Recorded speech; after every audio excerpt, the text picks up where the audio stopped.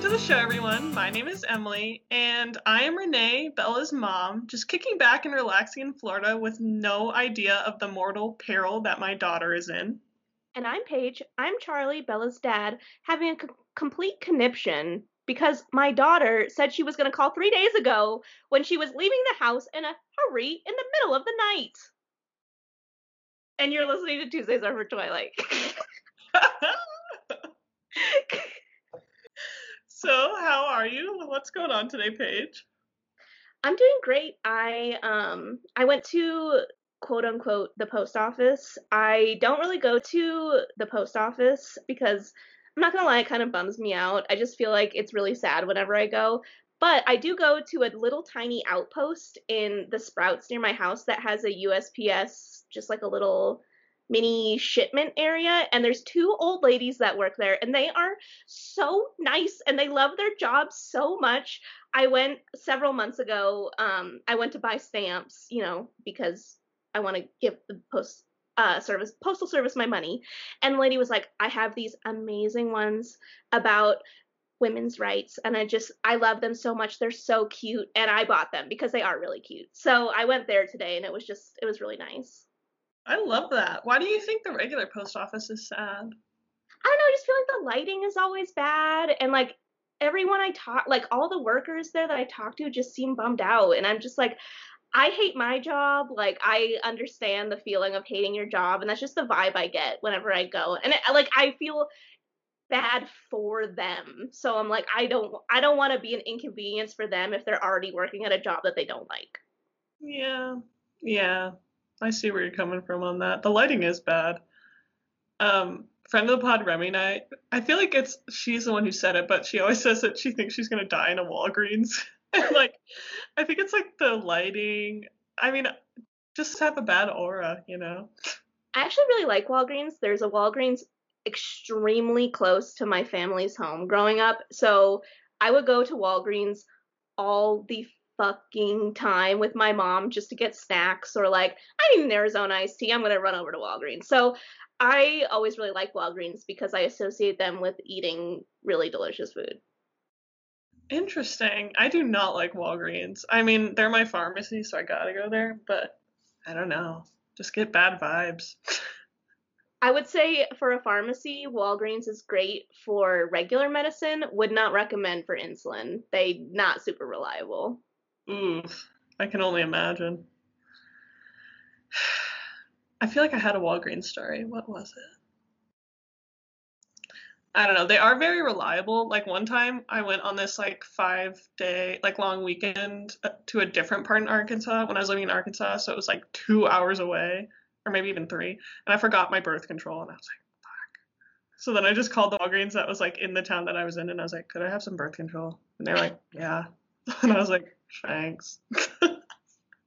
Man, they got your back. They did have it. I mean, I would have been screwed if I like wasn't close enough to a refill, I think, but anyway. Nobody cares. I care. Thank you. Thank you. Here's the thing. I say a lot of things. Okay, I am literally known as the person who has a story for everything. At Chipotle, we had a not customer. Well, we did have a customer bingo that we made where it's like stupid shit customer says, and we made a bingo out of it to see like if you could get a bingo during the day of stupid shit customers do. But then we also had a workers bingo where it was like, oh, Jeff waves hi at you. Oh, Maddie Flynn says, I love my job sarcastically, like stuff that people do. And Yeah. mine was Paige says, do you want to hear a story? So here's the thing. I will talk about anything. You got to put a lot out there because something's going to stick. Someone's going to want something. Someone's going to be interested in something you say if you spew a lot of stuff out. Cast a wide net, if you will. You know what? That's an excellent point. It was weird too because I was listening to one of Paige and I's favorite podcasts is My Favorite Murder, and I was listening to it yesterday, and they had like a short Q&A section in their latest episode, and it was weird like listening to it because I was like, we could also answer these questions. Like we're podcasters. It's weird. I really love that. We should definitely do that. So if anyone has any questions for us that you're dying to know, shoot us a message on Instagram, Tumblr, any of that jazz, and we'll give you an answer. Unless it's send nudes, then we will. Yeah, get the fuck out of here with that. I'm not interested. I don't think our listeners would do that, but they probably want to know what we look like. Whenever I listen to a podcast, I'm like, what do these people look like? Maybe you do, maybe you don't. Maybe you will, maybe you won't. For me, imagine short, elfish girl, woman with long hair. For me, do not think of me at all. Erase me from your consciousness. Actually, do that for me too. I take it back. I don't exist. Anyways, so I made some pulled pork tonight that was fucking good, you guys. Let me know if you want the recipe. Maybe I'll post it. He was giving me some inside scoops on it. It sounds very good. I'm thinking about it right now. I put the rest of it in my freezer, which is a power move on my part, because then I can't eat it. But it was good. It's real good. You eat it with pickles? No, I'm not really a pickle person. My mom, she cans like different things. She does like salsa, pickles, jellies. And when I was moving out, she like tried to give me pickles, and I was like, "Mom, I am serious. I think I eat pickles twice a year, if that." Tell her that I will buy her pickles. Dude, she will not let you buy her pickles. She will give them to you, and then she will ask you if you want more. Like every time we are over there, she's like, "Do you guys need any canned goods? Do you need any canned goods?" I'm telling you right now, the answer is yes. I do want more. I should have just gotten you that for Christmas. Duh. I'll bring you some next time whenever COVID's over that I see you. Millie has already labeled me as quote unquote a pickle slut. I mean, that's fair. This really hilarious. My favorite Snooki quote is when one time she was like drunk as fuck, and well, when was she not? But she was like, "Eating fried pickles changed my life." Mm-hmm. Which fried pickles are good, I will say that. But on my pulled pork, I eat, you guessed it, ranch dressing. I'm not surprised. Listeners, I guess we haven't broached this topic yet, but I am probably, I don't even think it's an exaggeration to say like in the top 0.001% of ranch eaters in this country and maybe in the entire world. Here's how much Emily likes ranch. I've remembered this fact since like 6th grade when she told me it. Because I think about it anytime a pregnant woman ever says anything about like her cravings. But Emily told me when my mom was pregnant with me, she ate a bunch of ranch, and now I love ranch. And anytime I think of any woman who's pregnant having cravings, I'm like, that baby's gonna love that shit because Emily loves ranch. Yes, my mom would literally put ranch on a piece of bread and then put another piece of bread on top of it and then just eat it. I don't agree. It's not her fault, okay? Also, don't get it twisted. When I say ranch, I am talking about ranch copyright, Hidden Valley. Don't come at me with your fucking Kens or your fucking whatever nasty ass shit. I only eat Hidden Valley, okay? Okay. Should we talk about Twilight? I feel like we should talk about Twilight. Oh, right. Forgot about that. Do a whole ass live reading on this episode. So, Paige and I read chapters 21 and 22. I also read chapter 23 in preparation because I'm going to be reading it live. Hopefully I don't cut out. My internet doesn't fail me on the podcast. If you're hearing this and then we don't read it live, just pretend that we never said it, okay? But what did you think of chapters 21 and 22, Paige? This is what I've been waiting for. I mean, don't get me wrong, when you sign up to read Twilight, you're signing up for the romantic garbage. But I did know there was a lot of action, there was a lot of fighting in these, and finally it's happening. The second chapter, 22, 21 and 22? Yeah, the second chapter, 22, loved it. I was really upset that it ended and I couldn't read more. 21, I did not know Bella was so devious. She is so smart, and I would say she's brave. I don't know if I would have the courage that she has. So I really liked both of these chapters, actually. Nice, I'm glad. It'll be good because you have a positive perspective on it. It's not that I dislike these chapters, but I have a real issue when authors set up a logic within their stories and then, or like a set of rules, and then proceed to break those rules. I mean, we'll get into it, but there's an aspect of these chapters that irritates the shit out of me to this day. Anyways, so let's get into it. Okay. Bella wakes up and she realizes that she can hear Alice and Jasper speaking, which right away she's like, okay, well, they could talk quietly enough to each other and would understand each other that, like, something's up. So she gets out of bed and she sees that Alice is drawing, and so she looks over Alice's shoulder and she starts. So Bella, to the reader, is describing what Alice is drawing in very extreme detail. So before you realized it, were you expecting it to be her mom's house? I 100%. I mean, not before she described it. I didn't think that it was. But this paragraph where she's talking about it in the detail that she is, I was like, something's fucking up. Like, the way that she's talking with the detail that she is, there's no way she doesn't know what room she's talking about. Like, I don't know what it is, but it's something that she knows. Yeah. Were you shook? Like, what was your feeling when you found out what it was? I was like, my stomach dropped, basically. I was like, because there's a lot of like, there's a big, I don't want to say plot twist, but there is a somewhat twist in these two chapters. So this is before that twist happens. So this made me feel real bad. And then the rest made me feel worse. Yes. And one thing I think we should say too, Paige and I actually talked about this right before we started recording, but I wonder if our readers are like, because we have told them that you've seen the first three movies. So I wonder if they're ever like, why doesn't she know what's happening?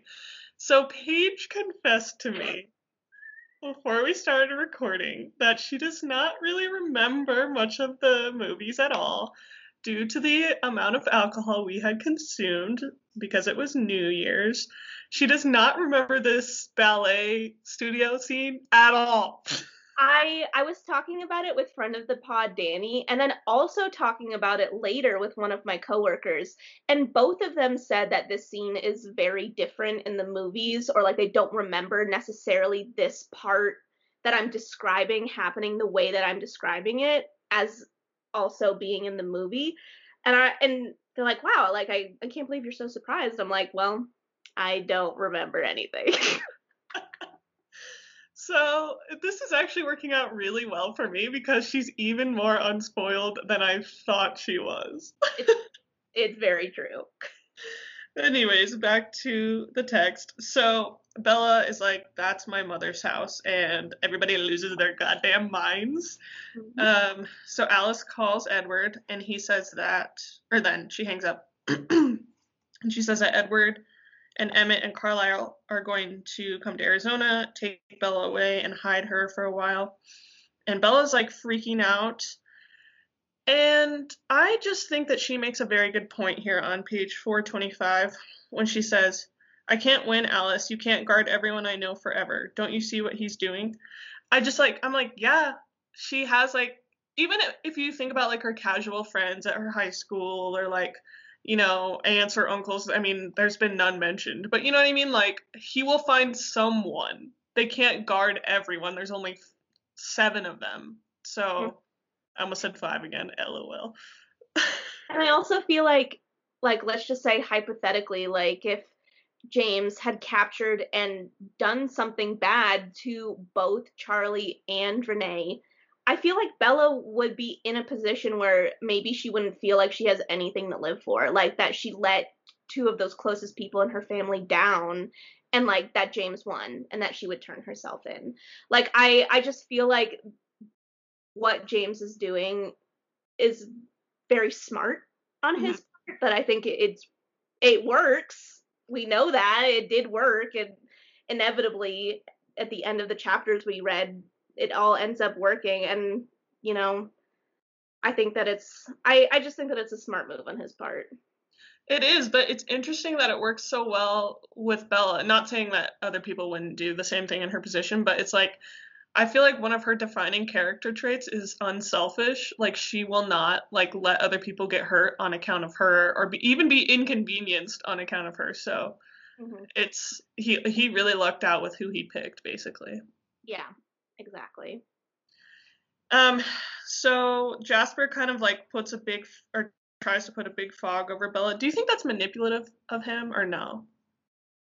I mean maybe a little bit, but this is an extremely traumatic situation, and I think that like he's not trying to make it manipulative. I think that he's trying to almost dull the traumaticness of it, trying to make it a little more bearable for her because she is still mortal. She doesn't have any kind of supernatural way to cope with anything or be able to defend herself against anything. So this is clearly something that's very upsetting and troubling, and your family, your loved ones could be in danger. So him doing this, I think, is his way of trying to help as much as he can.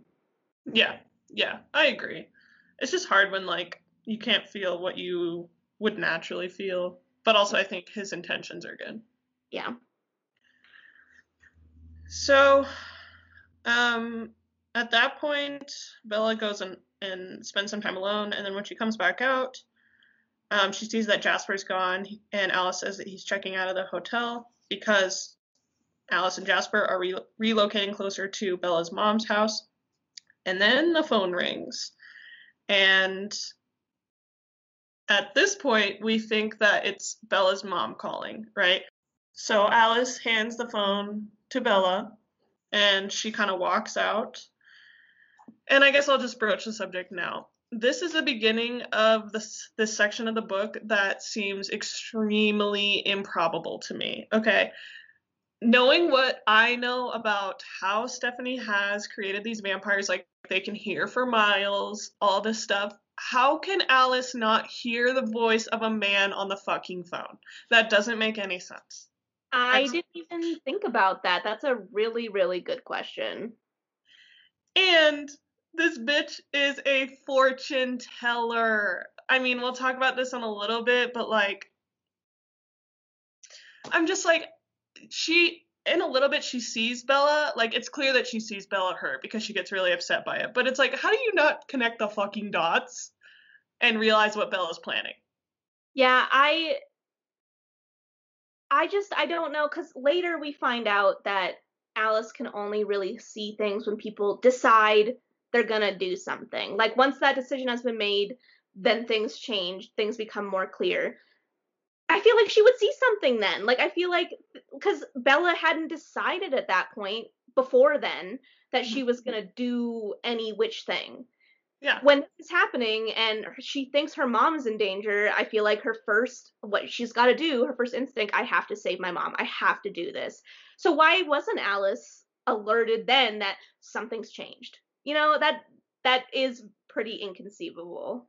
Yes, exactly. And we'll just talk about it now since we're already on the subject. When like Bella's sitting there thinking about, oh, there's that bathroom on the third floor and it has she's like having these detailed thoughts. Like I know Alice isn't a mind reader like Edward is, but it's like she's literally planning it out. How did she pull this out? And I think Stephenie Meyer has addressed this, and maybe after we record, I'll go look and see what she said. But I feel like I read her what she said, and it wasn't satisfying to me because I'm like, this bitch is a fortune teller. Oops, I forgot. It's very frustrating to me, but I don't mean to be on my soapbox this whole episode, so I got it out of my system. We can move on. Well, that's something that I always have an issue with is when there's not loopholes, plot holes, or just holes in general. Like if I'm writing something, that's something that is on the forefront of my brain. Does this make sense? Could this actually happen? Are there any like discrepancies that would make it not understandable to a reader? So I feel like this was a big one because even I thought when she comes out of the bathroom after the entire conversation, it really shocked me that Alice didn't do anything or say anything, or it was very surprising to me that they even took her to the airport and let her go off on her own. It was very, very surprising. Yes. Agreed. Agreed 100%. So, with all of that in mind, So James is on the phone, and Bella had heard her mother's voice on the phone. So then James just kind of goes through this plan of his where he's saying, I won't hurt your mother if you do exactly what I say. And what he tells Bella to do is to go to her own house and call the number on the phone or on the whiteboard or something where he wrote it, and then go where he tells her to go from there. And she already knows it's going to be the ballet studio, but she's like, okay, I'll just do exactly what he said. And at one point he says, do you think you can get away from your friends? And Bella says no. And then James says, I'm sorry to hear that. I was hoping you would be a little more creative than that. Do you think you could get away from them if your mother's life depended on it? Answer yes or no. And so that is the point where Bella starts kind of laying her plans for the airport. And it's so like insane that he says, before noon, please, Bella, I haven't got all day. I'm like, what else do you have going on? Also, bitch, have you ever been to an airport? Nothing's on time. It's not gonna work out that way. I'm sorry. Yeah, I mean, I think she pulls it off, but still, I'm like, do you got a hot date at 2 p.m. or what? He's got class, a Pilates, he's gotta go to. Yes, and they do a great job of making the actor in the movie so like slimy. He grosses me out. I mean, but that guy's hot. He's in Easy A, actually. Which guy in Easy A? I love Easy A. The one who sleeps with Lisa Kudrow, the student. That is hilarious. Oh my god. Yeah, it's funny. But in the movie, in Twilight, he's creepy AF and gross, but in real life, he's hot. So, this is kind of the end of the conversation. James makes her say a few things to make it sound like she's actually talking to her mom, which I'm like, okay, whatever. Okay, moving on. Again, Alice, if Alice can't hear the male's voice on the phone, she has to be able to hear Bella's voice. Yeah. And there's no way that Bella pulled off this acting 100%. There's no way. Yes. Agreed. Like, I feel like there would be like hysteria in her voice. Mm-hmm. And I feel like I remember multiple places where she's like, I tried my best to like hide this and that. I'm like, if I was going through the amount of emotional distress and trauma, like I feel like there's no way I could be believable in this stuff, especially to someone with supernatural powers. Yeah. And we already know that Bella's a bad liar. Yeah, that's true. Yikes. Alice and Jasper really dropped the ball on this one. Yeah. Anyways. I also just wanted to throw out there, I had a note in this section where the first, 2/3 of the book, Edward keeps saying, like, you're in danger, Bella, like, your life is going to be in danger. I don't know if we should be doing this, like, this and that. And Bella keeps saying, like, I'm fine with it. I'm fine. Like, I've accepted it. I don't have a problem with it. What happens, happens. Like, if I die, I die. But I'm wondering, like, this chapter and, not Goodbyes, but the chapter before where she kind of realized that Charlie might be in danger. I think this is her realizing, like, oh, shit. My choices don't just affect me. Like what I've chosen to put myself into is going to put my loved ones in danger too. And I feel like this is the first time we see Bella maybe feeling remorse about that. Like she's like, I mean, I don't have any other choice. Like this is what I have to do. Like it's sad. And I feel bad that she's like just realizing that now.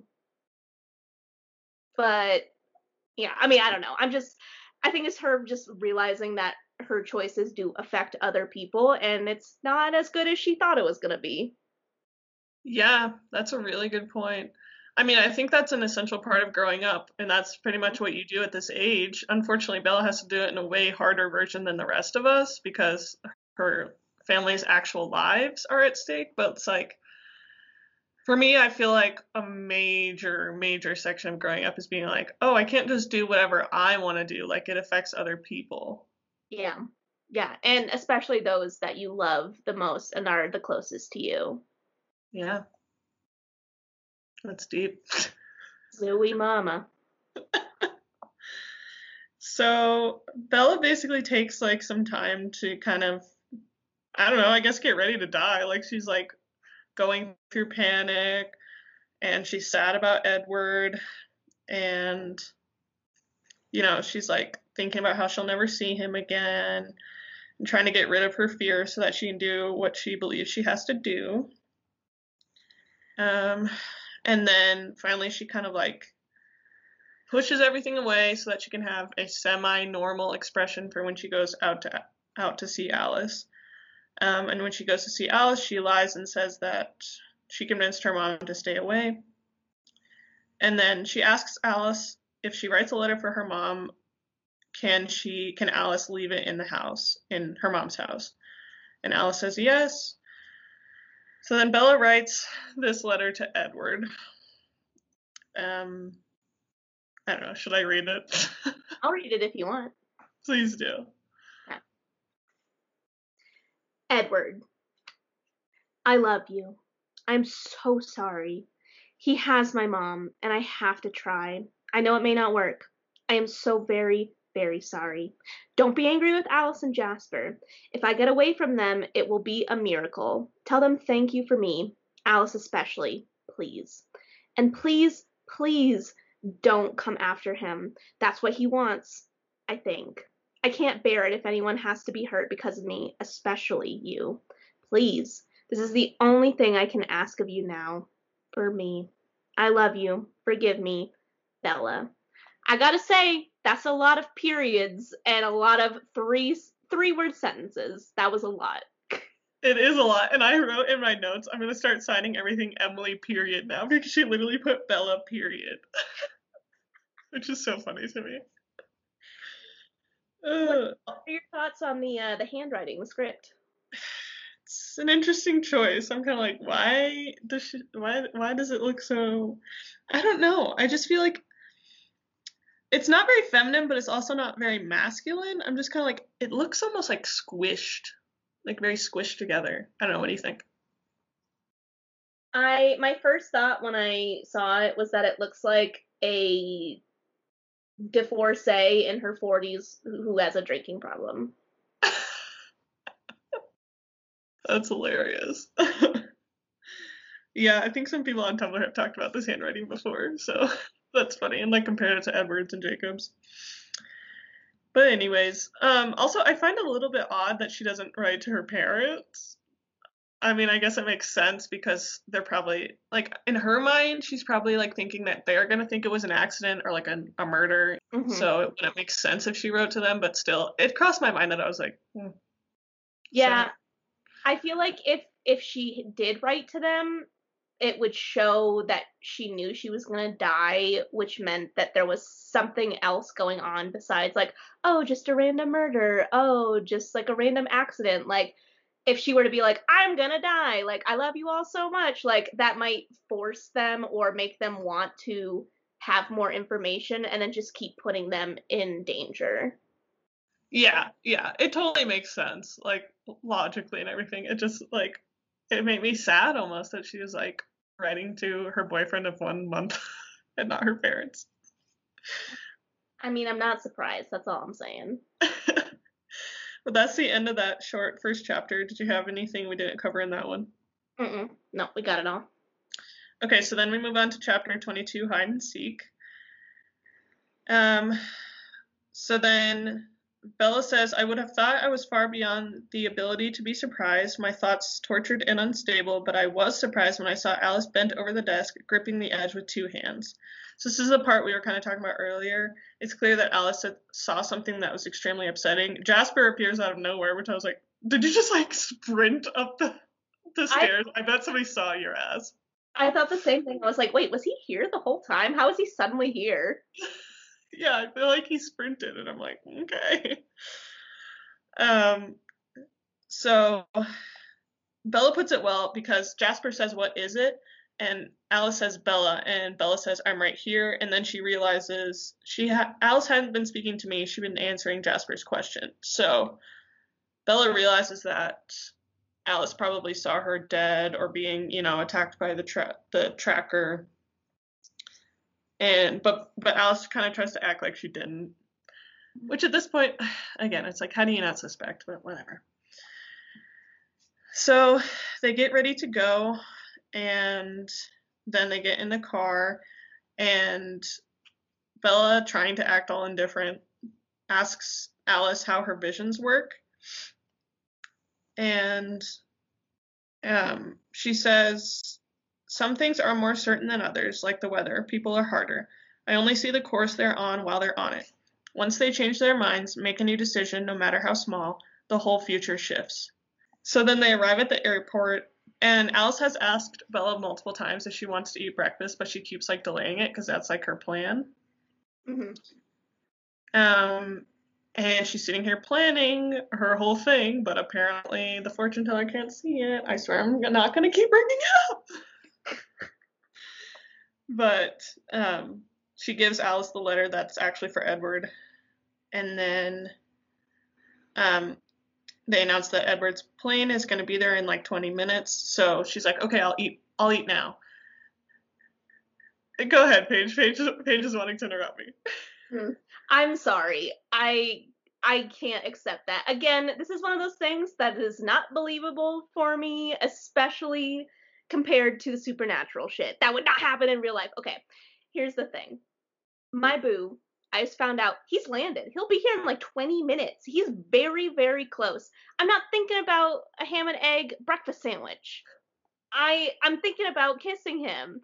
I don't think about eating. I mean, I that's a lie. I do think about eating. But like for a new relationship where it's like things are new and fun still, like if I knew that it was minutes before I see the person, I'm not thinking about eating breakfast, Bella. You've already spent 400 pages talking about how irresistible this man is, that you can't stop thinking about him. Oh, now you're thinking about breakfast? Okay, sure. Yeah, that's believable. Ladies and gentlemen, she has said it all. I mean, I really have nothing to add. You said it best. I do have something to add that is also unbelievable. When Alice tries to go with her to eat, and she's like, feeling a little what? Like, what are you trying to get across here? Like, I just feel like Alice would not buy that, like, she wanted Jasper to go with her to eat. Like, when have Bella and Jasper ever hung out alone? They haven't. I would be low-key insulted. Like, if I was Alice, that would make me upset. Yeah. Like, I know that Bella's point is, like, she wants Jasper's mood control around, but I'm like, you can't be on your own for 20 minutes. I think she wanted Jasper because he wouldn't follow her into the bathroom. Yeah, I know that's why she actually does, but I think that what she tries to say to Bella when she's like, or to Alice, when she's like, I'm feeling a little, I think she's trying to say like panicky, but I'm just like indigested. Like, why'd you have to be weird about it?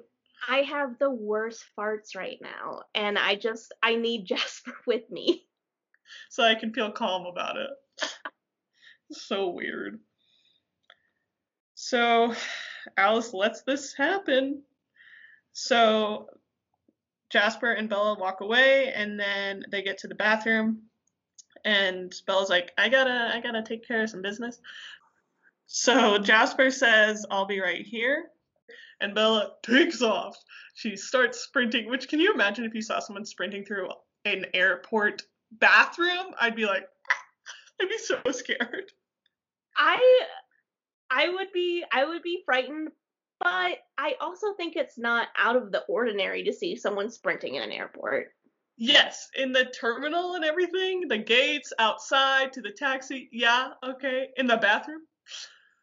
I mean, I've seen lots of people sprinting in bathroom situations. I mean, I think a bathroom sprint situation speaks for itself. You know, like, no questions asked. You gotta do what you gotta do, my friend. That's why I'd be scared, because I'd be like, is this girl gonna hurl on me, or what is going on? That's fair. Like, give her room. Yeah, I'd be running the other way. I have a question for you. Okay. If you're Bella, and you and Jasper and Alice are hanging out in a hotel outside of Denver International Airport, and you gotta lose them do you know an airport well enough where you're like, oh, I know the exact bathroom where we're gonna go? Like, I was trying to think about it, I'm like, DIA is so big. Like, do I have enough knowledge about a singular airport that I could come up with a plan this good? No, question mark, but also those trains. Mm. Like, if you got on one of those, Denver Airport has these, like, light rails that go underground. And so if you got on one of those, you'd have a couple minutes lead time because they can't run as fast as vampires can run in front of everyone without revealing themselves. So they'd have to wait for the next one. That's true. That is true. I guess you could come up with a feasible plan at least. Mhm. Mhm. I'm trying to think. I feel like I could pull it off at Minneapolis Airport because I've been there so many times. But like thinking off the top of my head, like I can picture it all and I'm like, okay, I know it really well, but I'm like, I don't know if I know any bathrooms. Yeah, I was surprised that Bella was like, "Oh, I know the exact room to go in." I was just like, I don't know if I would be able to do this. I think I would have a panic attack and not be able to accomplish it. Well, she does mention that she got lost in that bathroom one time because she went out the wrong door. That is true. That would be memorable. Yeah. So it makes sense. But I totally get what you're saying too. Like, what? So, um, Bella manages to get on a shuttle to a hotel, and then when she gets to the hotel, she steals a cab from somebody like getting out of the hotel. It's kind of badass, honestly. I wanted to ask you, like, and this is a really hard question, but I guess flip the question on you. If you're Bella and you get this phone call, what do you think you're gonna do? I think that I would be in Bella's shoes, that I would want to take my mom's place. I would want to do what I could to keep her safe. I don't know if I could accomplish all that Bella did. I One of my main points was that I think that Bella is incredibly intelligent in these chapters. Like, she does everything seemingly correct and nails it. I don't know if I would be able to do so well, but I think that I would try at least. I don't know if I could come up with a plan right now that makes sense, but maybe if I had more time to think up something. But I would at least try. Yeah, I don't know. It's hard because I totally agree. Like, I would obviously want to take my mom's place as well. Regardless of the consequences for me. But I feel like if I'm Bella, I'm telling Alice and Jasper about it. Like, I'm just like, I know Bella doesn't because she's afraid that James will somehow find out and then automatically kill her mom because she didn't follow his instructions. But for me, I'm like, these people are more powerful than me. They literally have special powers. Like, they'll figure something out. We will figure something out together. I think that's an excellent point, and I don't see how, like, if Bella hung up the phone after James had called and was like, "Hey, here's the sitch. Let's make a plan right now and go do it, but you guys cannot say a single thing. Like, we only communicate, like, maybe with, like, writing or, like, verbal signs, and some do maybe something to cloak their scent." I mean, I don't know how close vampires have to be for other vampires to detect them, but at least hearing wise, they could just not talk and go to the house together, and James wouldn't necessarily hear them. Bella could still call if they're silent if Alice and Jasper are silent. She could still call and pretend like she's there alone. I don't know the extent of supernatural powers, if that would not work, but I think that it would be smart to include the people who are stronger than you and have a better chance at surviving a fight, you know? Right. Right. That's my thinking too. And I agree. I think they could have gone away with going to the house. The whole Alice thing confuses me, and I know we got to talk about that in a little bit because it hasn't been revealed yet. But like, I'm like, how much does James know about what she can do? Because he clearly doesn't know that Bella knows that he's going to be waiting at a ballet studio because he makes her call this number to be like, get your next clue or whatever. And so my thing is like, could Alice and Jasper just have headed him off there? Like, yeah, he would have known they were approaching because he would have smelled them, heard them, whatever. But it's like, then you can have a showdown there. Because he wouldn't be expecting them automatically to know that he was in that specific ballet studio, you know? Yeah. That's a good point. Do you think James would have run if he had suspected them coming? I don't know. And I don't think this plan works with Bella thinking that her mom was there. Now that I'm talking about it, I'm like, because then Bella would think that as soon as he realized that Alice and Jasper were coming, he would kill her mom. Yeah, that's fair. But knowing what I know, yeah, I think James probably would have run and like regrouped. Yeah, it's hard to say like, oh, well, they should have done it this way when even they don't have all the information. Right, and they have false information. Yeah, exactly. That is extremely distressing. Yeah. Yeah, I don't know. I mean, obviously we'll never know what we would have done in Bella's place, but I just feel like I would have so much anxiety that I wouldn't be able to handle this by myself. Like, yeah, even getting on the bus by myself is stressful, and I live in Fort Collins. Getting a cab by myself to drive an hour somewhere, no thanks. Can't do it. Mila's sharpening her claws in the background. Cute. She's getting ready to pounce. So, yeah. So as Paige just says, she has to drive for an hour with the cab driver, and the whole time she's picturing Edward and like having a fantasy with him so that she doesn't have to think about what she has to do. Then finally she gets to her house, she calls the number, and of course James tells her to go to the ballet studio. So then poor Bella has to run, and let's just remind everyone, it's Phoenix, it's hot, Bella hates physical activity. I'm picturing her wearing like, I don't know why, but I'm picturing her wearing flip-flops. I don't think she actually is, but she falls multiple times, just like literally the walk of death. Like she is walking to her death. She gotta do it classy. I guess. And so finally she gets there, and she hears her mom's voice, and so she goes inside, she hears her mom's voice, and she can't figure out where it's coming from. And then she realizes it's coming from the TV, and that he never had her mom at all. So what are you thinking, Paige, when you find this out? Bad. This was like, I don't want to say jaw dropping, but I was like, oh shit, that sucks.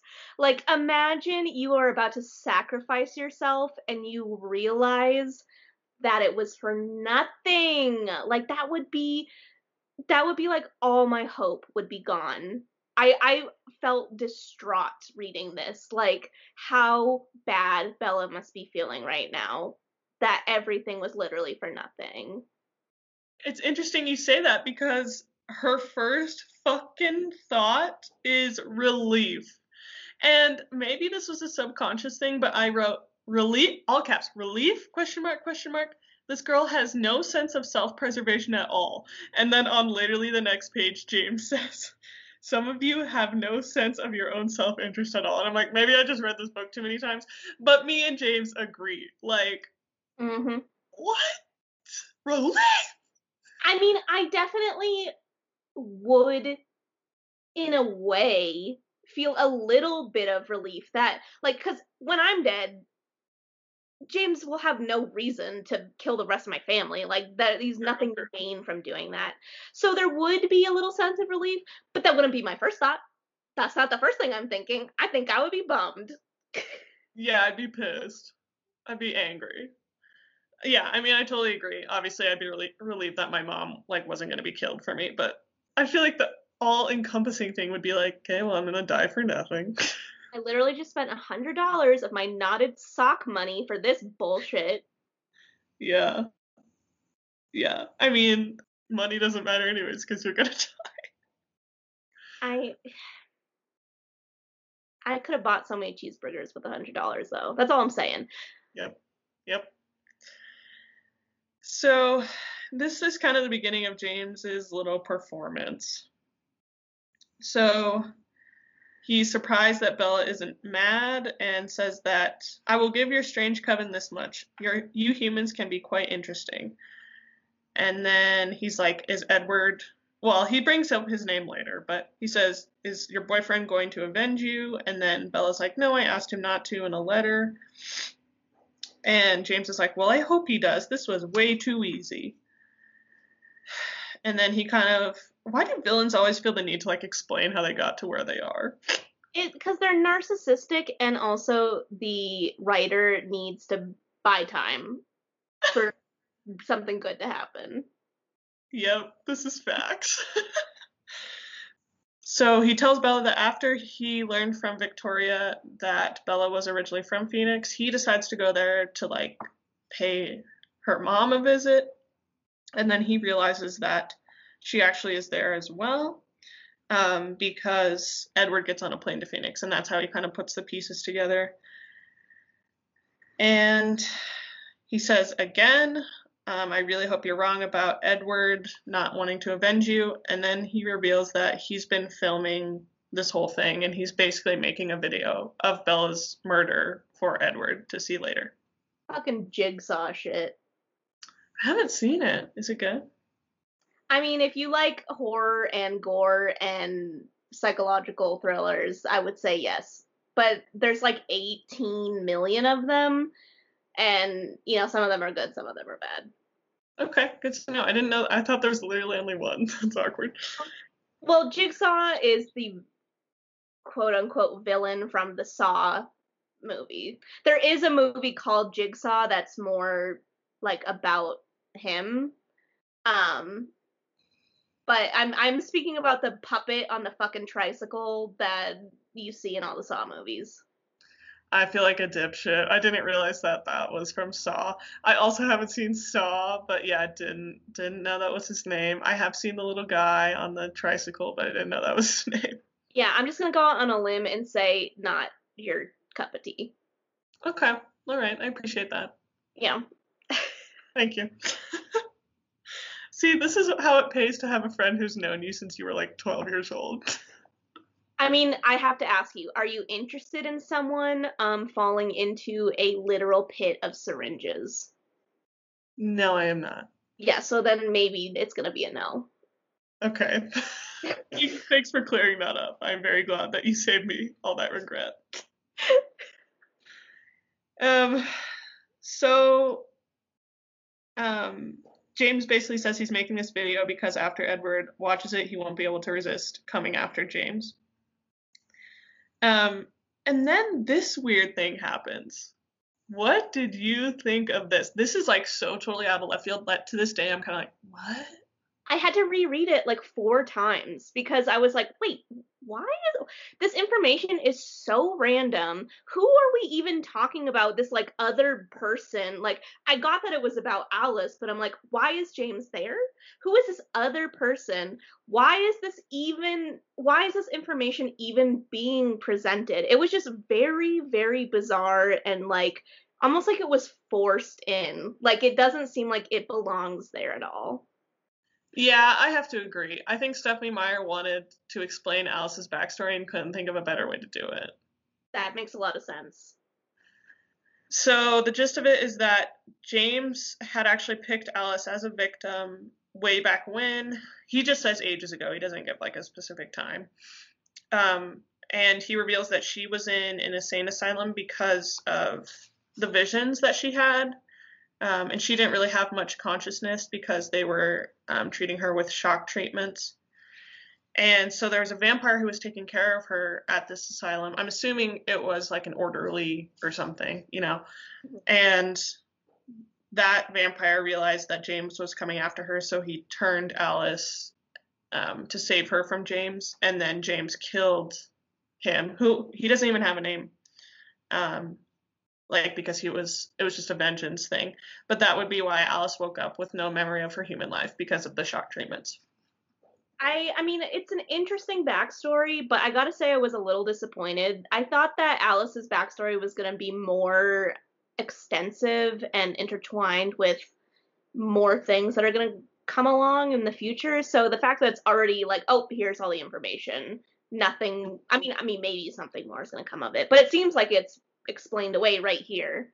So it's just like, oh, okay, well, there's that. Yeah, yeah, I agree. It is kind of disappointing.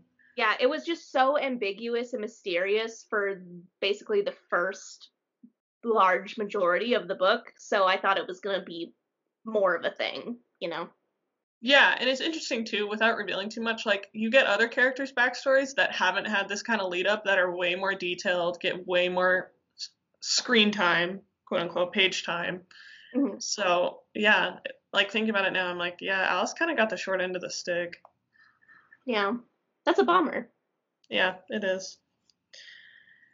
Um, so then James decides that he's going to start torturing Bella. And this is where Bella kind of gets afraid well, I mean, I think she's been afraid, but she really gets really afraid here because she wasn't anticipating this. She thought he was just going to kill her quick so that he could drink her blood. It's clear now that he's going to torture her.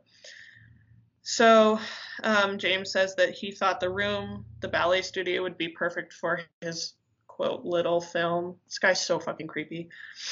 And he does a lot of awful things to Bella. He throws her up against the mirrors and splits her head open. He steps on her leg and breaks it. That was the part out of all of this that I hated the most. Yes, it's horrible. Like, and the few times that this has happened, like in live sports, like it literally, I cannot watch it. Like, it makes me sick. Leg bones, I mean, I don't remember. Is it the more like the calf or is it more the femur? Does it I, say? I don't think it says in the movie, it's her femur. Okay, well, the femur is literally the hardest bone to break in the body. So that's a lot of fucking power. Yeah, it's so unpleasant reading this.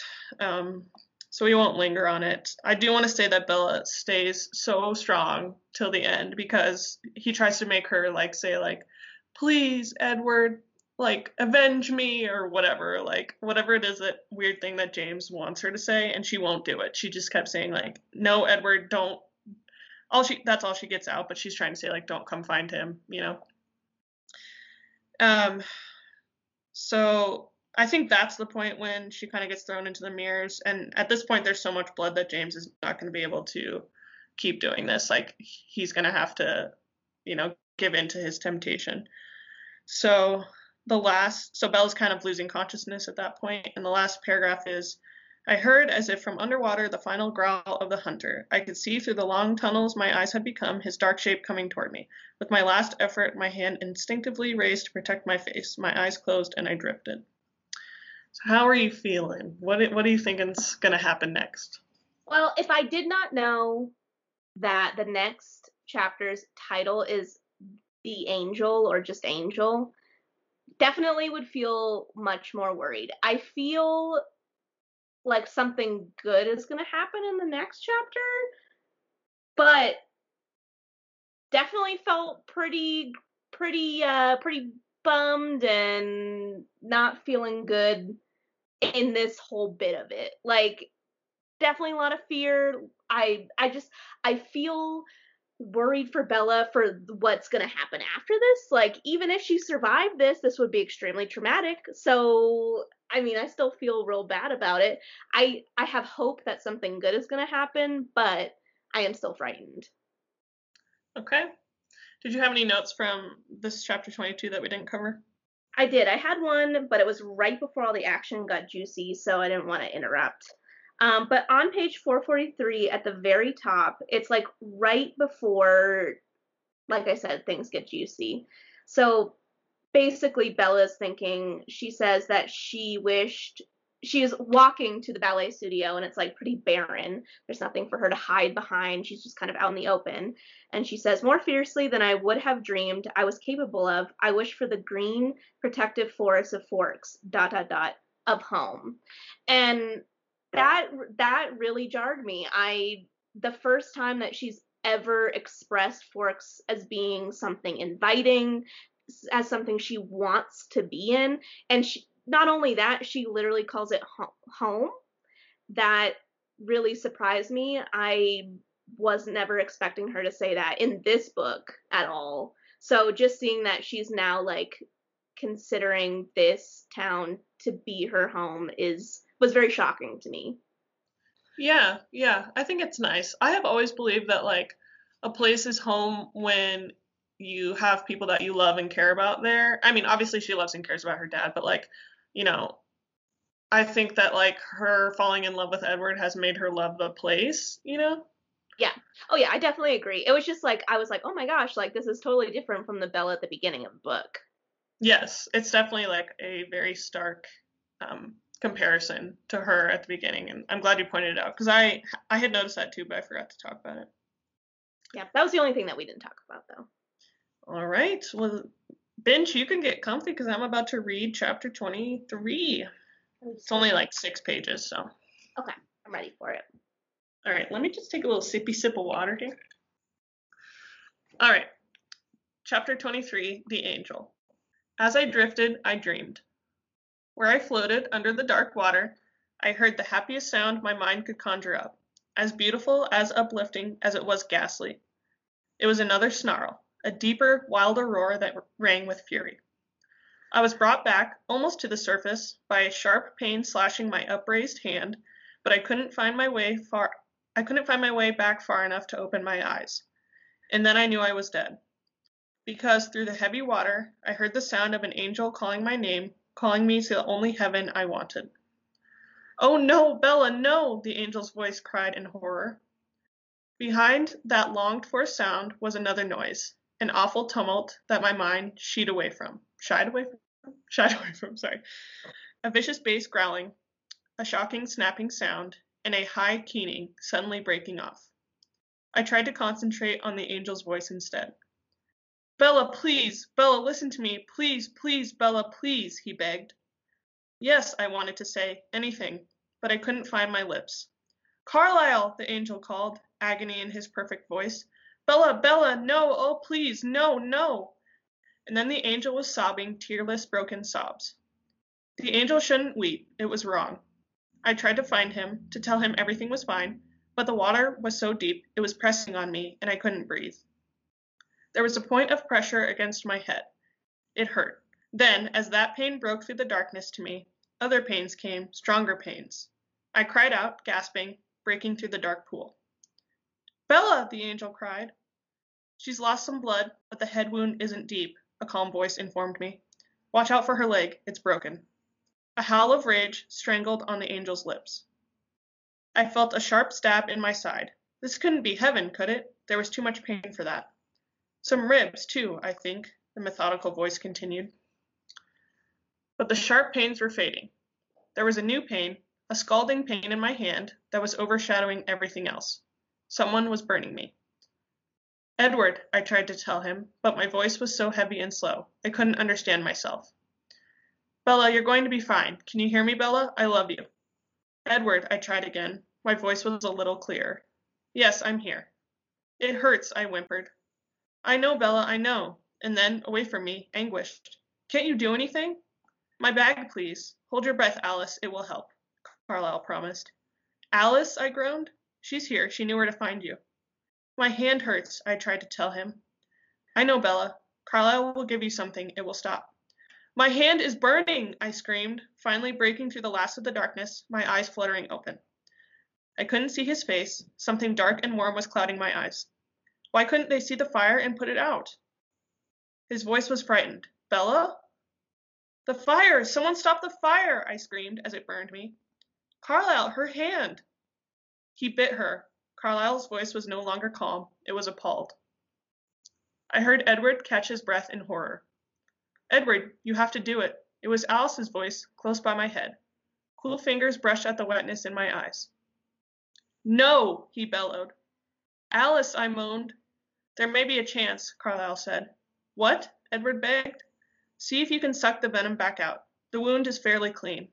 As Carlyle spoke, I could feel more pressure on my head, something poking and pulling at my scalp. The pain of it was lost in the pain of the fire. Will that work? Alice's voice was strained. I don't know, Carlyle said, but we have to hurry. Carlyle, Edward hesitated. I don't know if I can do that. There was agony in his beautiful voice again. It's your decision, Edward, either way. I can't help you. I have to get this bleeding stopped here if you're going to be taking blood from her hand. I writhed in the grip of the fiery torture, the movement making the pain in my leg flare sickeningly. Edward, I screamed. I realized my eyes were closed again. I opened them, desperate to find his face, and I found him. Finally, I could see his perfect face, staring at me, twisted into a mask of indecision and pain. Alice, get me something to brace her leg. Carlyle was bent over me, working on my head. Edward, you must do it now, or it will be too late. Edward's face was drawn. I watched his eyes as the doubt was suddenly replaced with a blazing determination. His jaw tightened.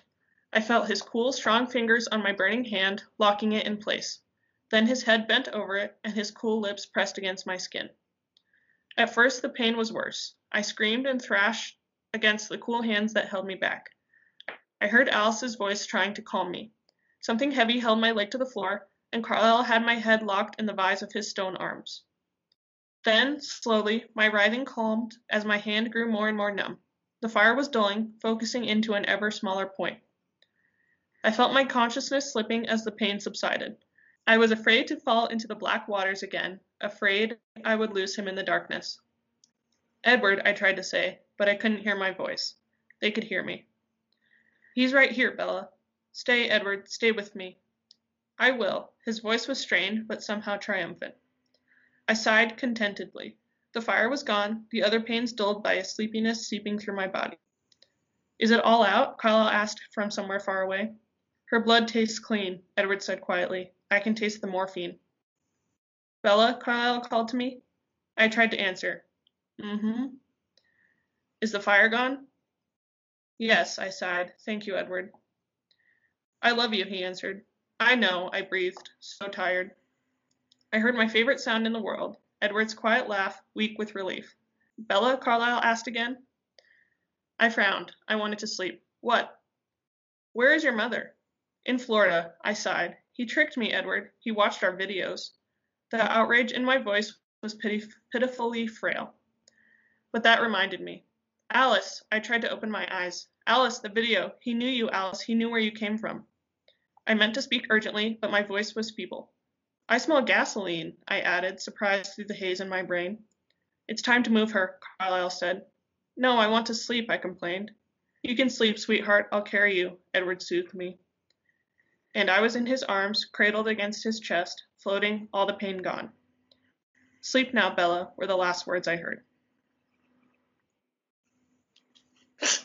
One word, rattled. All right, let's hear your live reaction.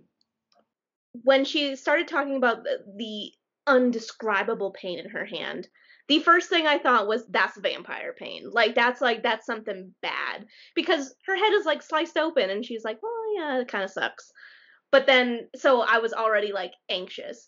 I didn't fucking know you can suck venom out like a freaking snake. I didn't know that. The fucking teeth straws coming right back on around. Here we are. I gotta say, Edward gets a point in my book for having the restraint, the ability to do what he did for the woman that he loves, and that he would choose for her to still not be a vampire. That, because he could have just let her become a vampire and they could have lived forever. The fact that he still wants her to have the ability to make that choice for herself, or to not make that choice, or, well, to say no to that choice for herself, that he would be able to restrain himself. And I don't know. I'd say this chapter gives me a little thumbs up for Edward. I'll give him that. I thought that the angel was maybe going to be Alice at first, just because I love her so much. But it ended up being Edward, which I was like, okay, well, that's fair. I get it. Also helpful that Carlyle knows medicine, that he's like, yep, she got some broken ribs. Yeah, we gotta do some stuff. And then the smell of gasoline, my very first thought, James is dead and they're burning his body. Okay. Is that it? I think so. I think so. Okay, I just didn't want to interrupt you. Sorry if that sounded rude. Um, yes. So I have responses to a few of those things. I also like this Edward. This chapter makes me respect Edward a lot more. Granted. Let's just remember she wouldn't be in this position at all if it weren't for him. But I mean, also for her because she chose to, be with Edward. But his existence has brought this upon her. But it did make me respect him a lot more. Another example of him basically saving her life. Like her mortal life, he saved it this time around. Yeah, and probably her entire life, mortal or immortal, because, James was going to drink her blood and kill her. Mm-hmm. I'm assuming, based on the timeline, that Edward broke in right when that was happening. Yeah. Yeah, that's a really good point. Yeah, I didn't think about like, oh yeah, he didn't just bite her to turn her. He bit her to kill her and consume her. Yes. I can't remember if it's covered in Midnight Sun because I've only read it one time. But I always, before I even read Midnight Sun, I always got the sense that James bit her right when he saw Edward coming in because he probably knew he was dead at that point. Especially if Edward had everybody else with him. And so he was like, this is my last act of vengeance, because I think he knows that Edward doesn't, he's probably deduced the fact that Edward doesn't want her to be a vampire, because if Edward didn't care, he would have done it already. That's a very, very good point. And I don't know if this audio got caught, but I just said petty ass bitch, and I think 100%. Like, if you're gonna talk about yourself for 3 fucking pages, James, it would not put it past you to do some petty ass actions like this just to be like, take that, Edward. Yeah, definitely.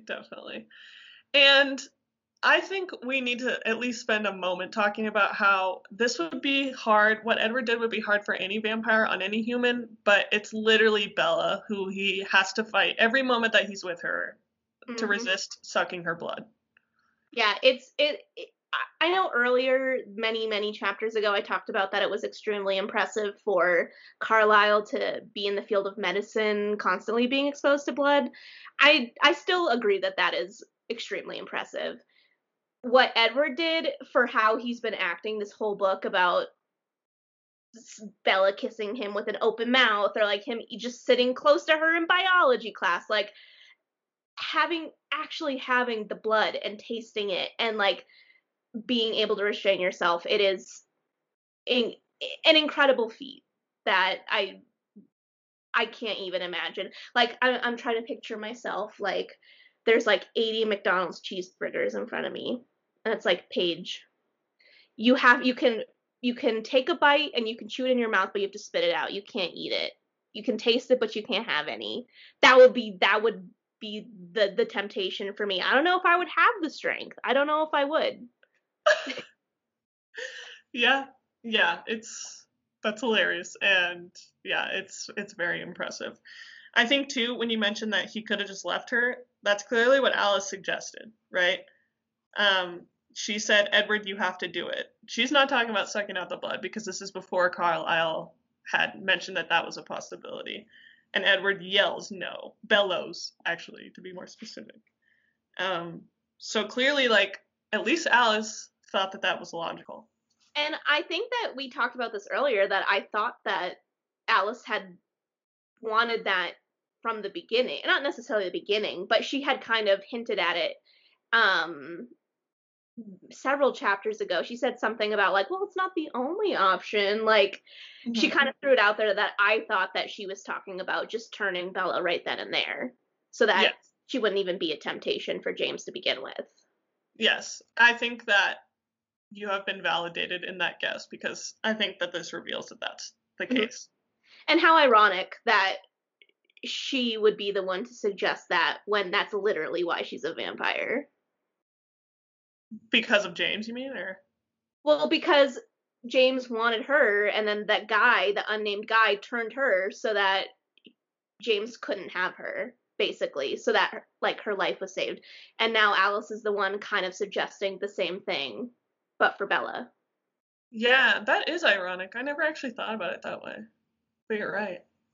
Interesting.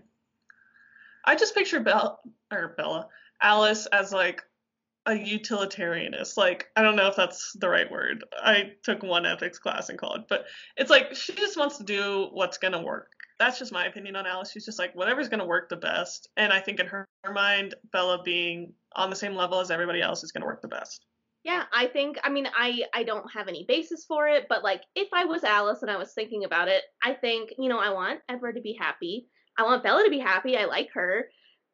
And I kind of think that they both would probably find some happiness at some point if they could be together, kind of like Rosalie and Emmett. Like, why not? Like I can see where she's coming from. I can see where this line of thought makes sense. Yeah, definitely.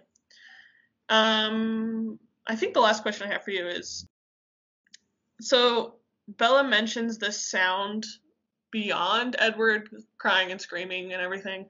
Who do you think is, I mean, obviously you think James is dead, so do you think there's others there, like Jasper, or what do you think's going on in the background?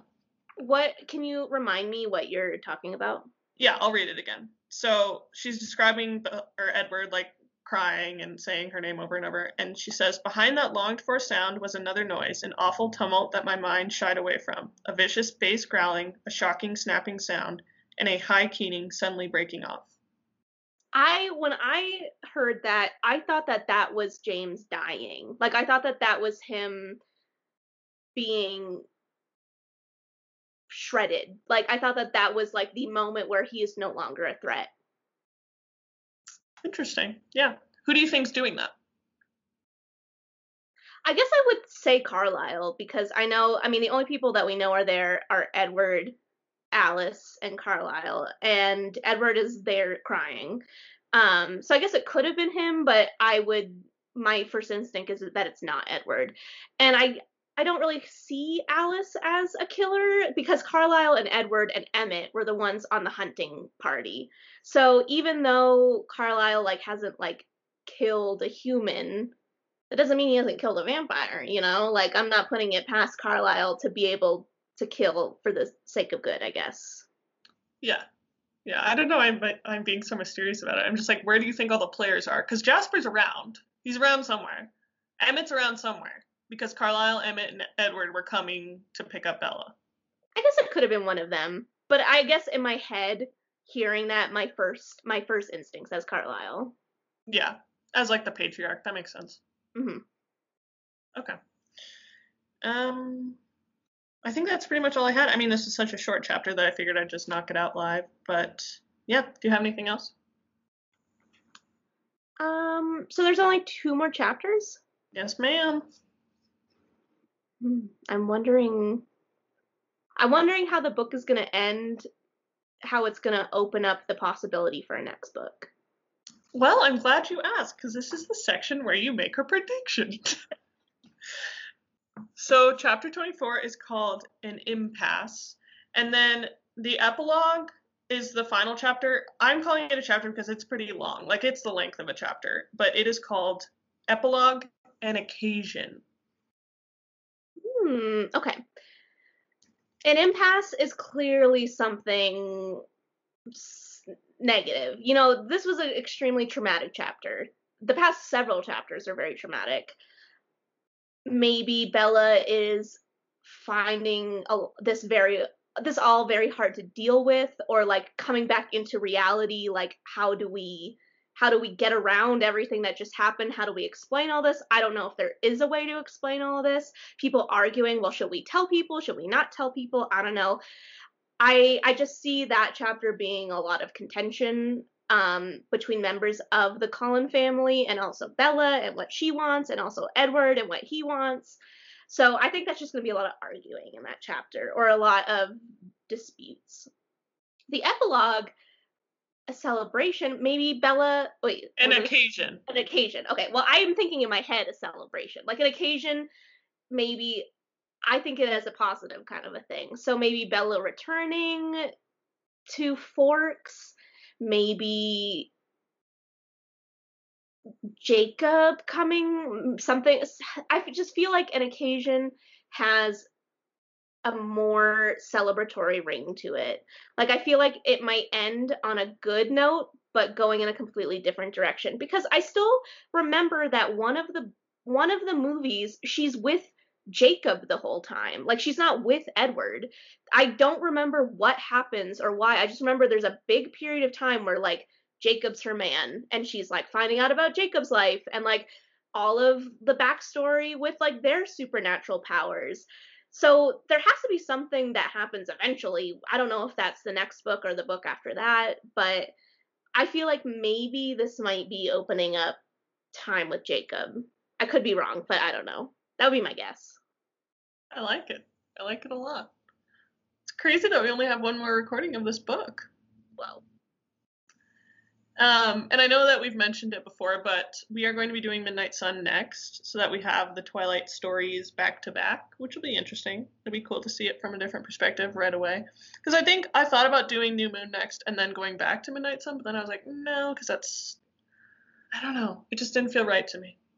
I feel like it would be not as interesting because I would read New Moon and I'd be like, well, what's gonna happen next? Yeah, you know, and then I was I like, have to go back to something I already know what's gonna happen. You know. right, and then I was like, well, should we do it at the end after we finish all of them? And then I was like, no, that's lame. So we're doing it now. Okay. I mean, not now, but as soon as we finish Twilight. So I guess that's it. This is extremely random. I guess it's not super random. It has to do with Twilight. But this whole time, I've wanted to bring this up. Are you a fan of Parks and Rec at all? I haven't seen it. I'm online enough that I kind of sort of know who the characters are, but I have never watched it. Okay, so basically there's a filler episode, basically, where there's a time capsule that Leslie is planning. Amy Poehler's character. Yeah. And they're trying to figure out what to put in this time capsule. And there's this grown ass 40-year-old man who's like, hi, I'm Kelly so-and-so. I sent you an email. I think that we should put Twilight in the time capsule. And she was like, oh, Kelly, I got all your emails. I thought that you were a lot younger and also a girl. He's like, nope, I'm 40 and I'm a man. And basically, he handcuffs himself in Leslie's office until she demands to put Twilight in it. And he convinces Tom, who is Aziz Ansari, to read Twilight, and he gets obsessed with it. So him and Donna and Kelly all have a sit-down meeting in Leslie's office talking about Twilight, because Tom reads he reads all of Twilight in one night, and then he's like, oh my gosh, Twilight was so good, like it was so good. And Kelly was like, well, man, what if I told you that there's a sequel? And he's like, what, there's another one? He goes, and another one, and another one. So Tom reads all of them, and he's obsessed with Twilight for like this entire episode, and it's hilarious. But he's always talking about the Volturi, and I'm very excited because I don't know what the fuck that is. You have no idea what it is. I mean, I'm pretty sure they're bad, but I don't have any information. Because the way that he brings it up is like that they're a threat, that like it's a threat to something. I'll have to send you some clips. Please do. I look forward to it. Yeah, I've never seen any clips from that. That's hilarious, though. Yeah, I've been thinking about that literally since we started reading. I'm like, I can see why Tom would love this. His character is so like over the top, like head over heels in relationships, like loves the drama. Like he would love this book for sure. That's hilarious. Yeah, and I mean, congrats to you on the restraint. You didn't read it all in one night. You've been reading it at pace. You haven't cheated, so good job. That's true. Well, I think that's about it, folks. So we'll be back next week for the final chapters of Twilight. We did want to mention that we added an anti-racism resource card to our link tree, which is in our bio on Instagram, Tumblr, and Twitter.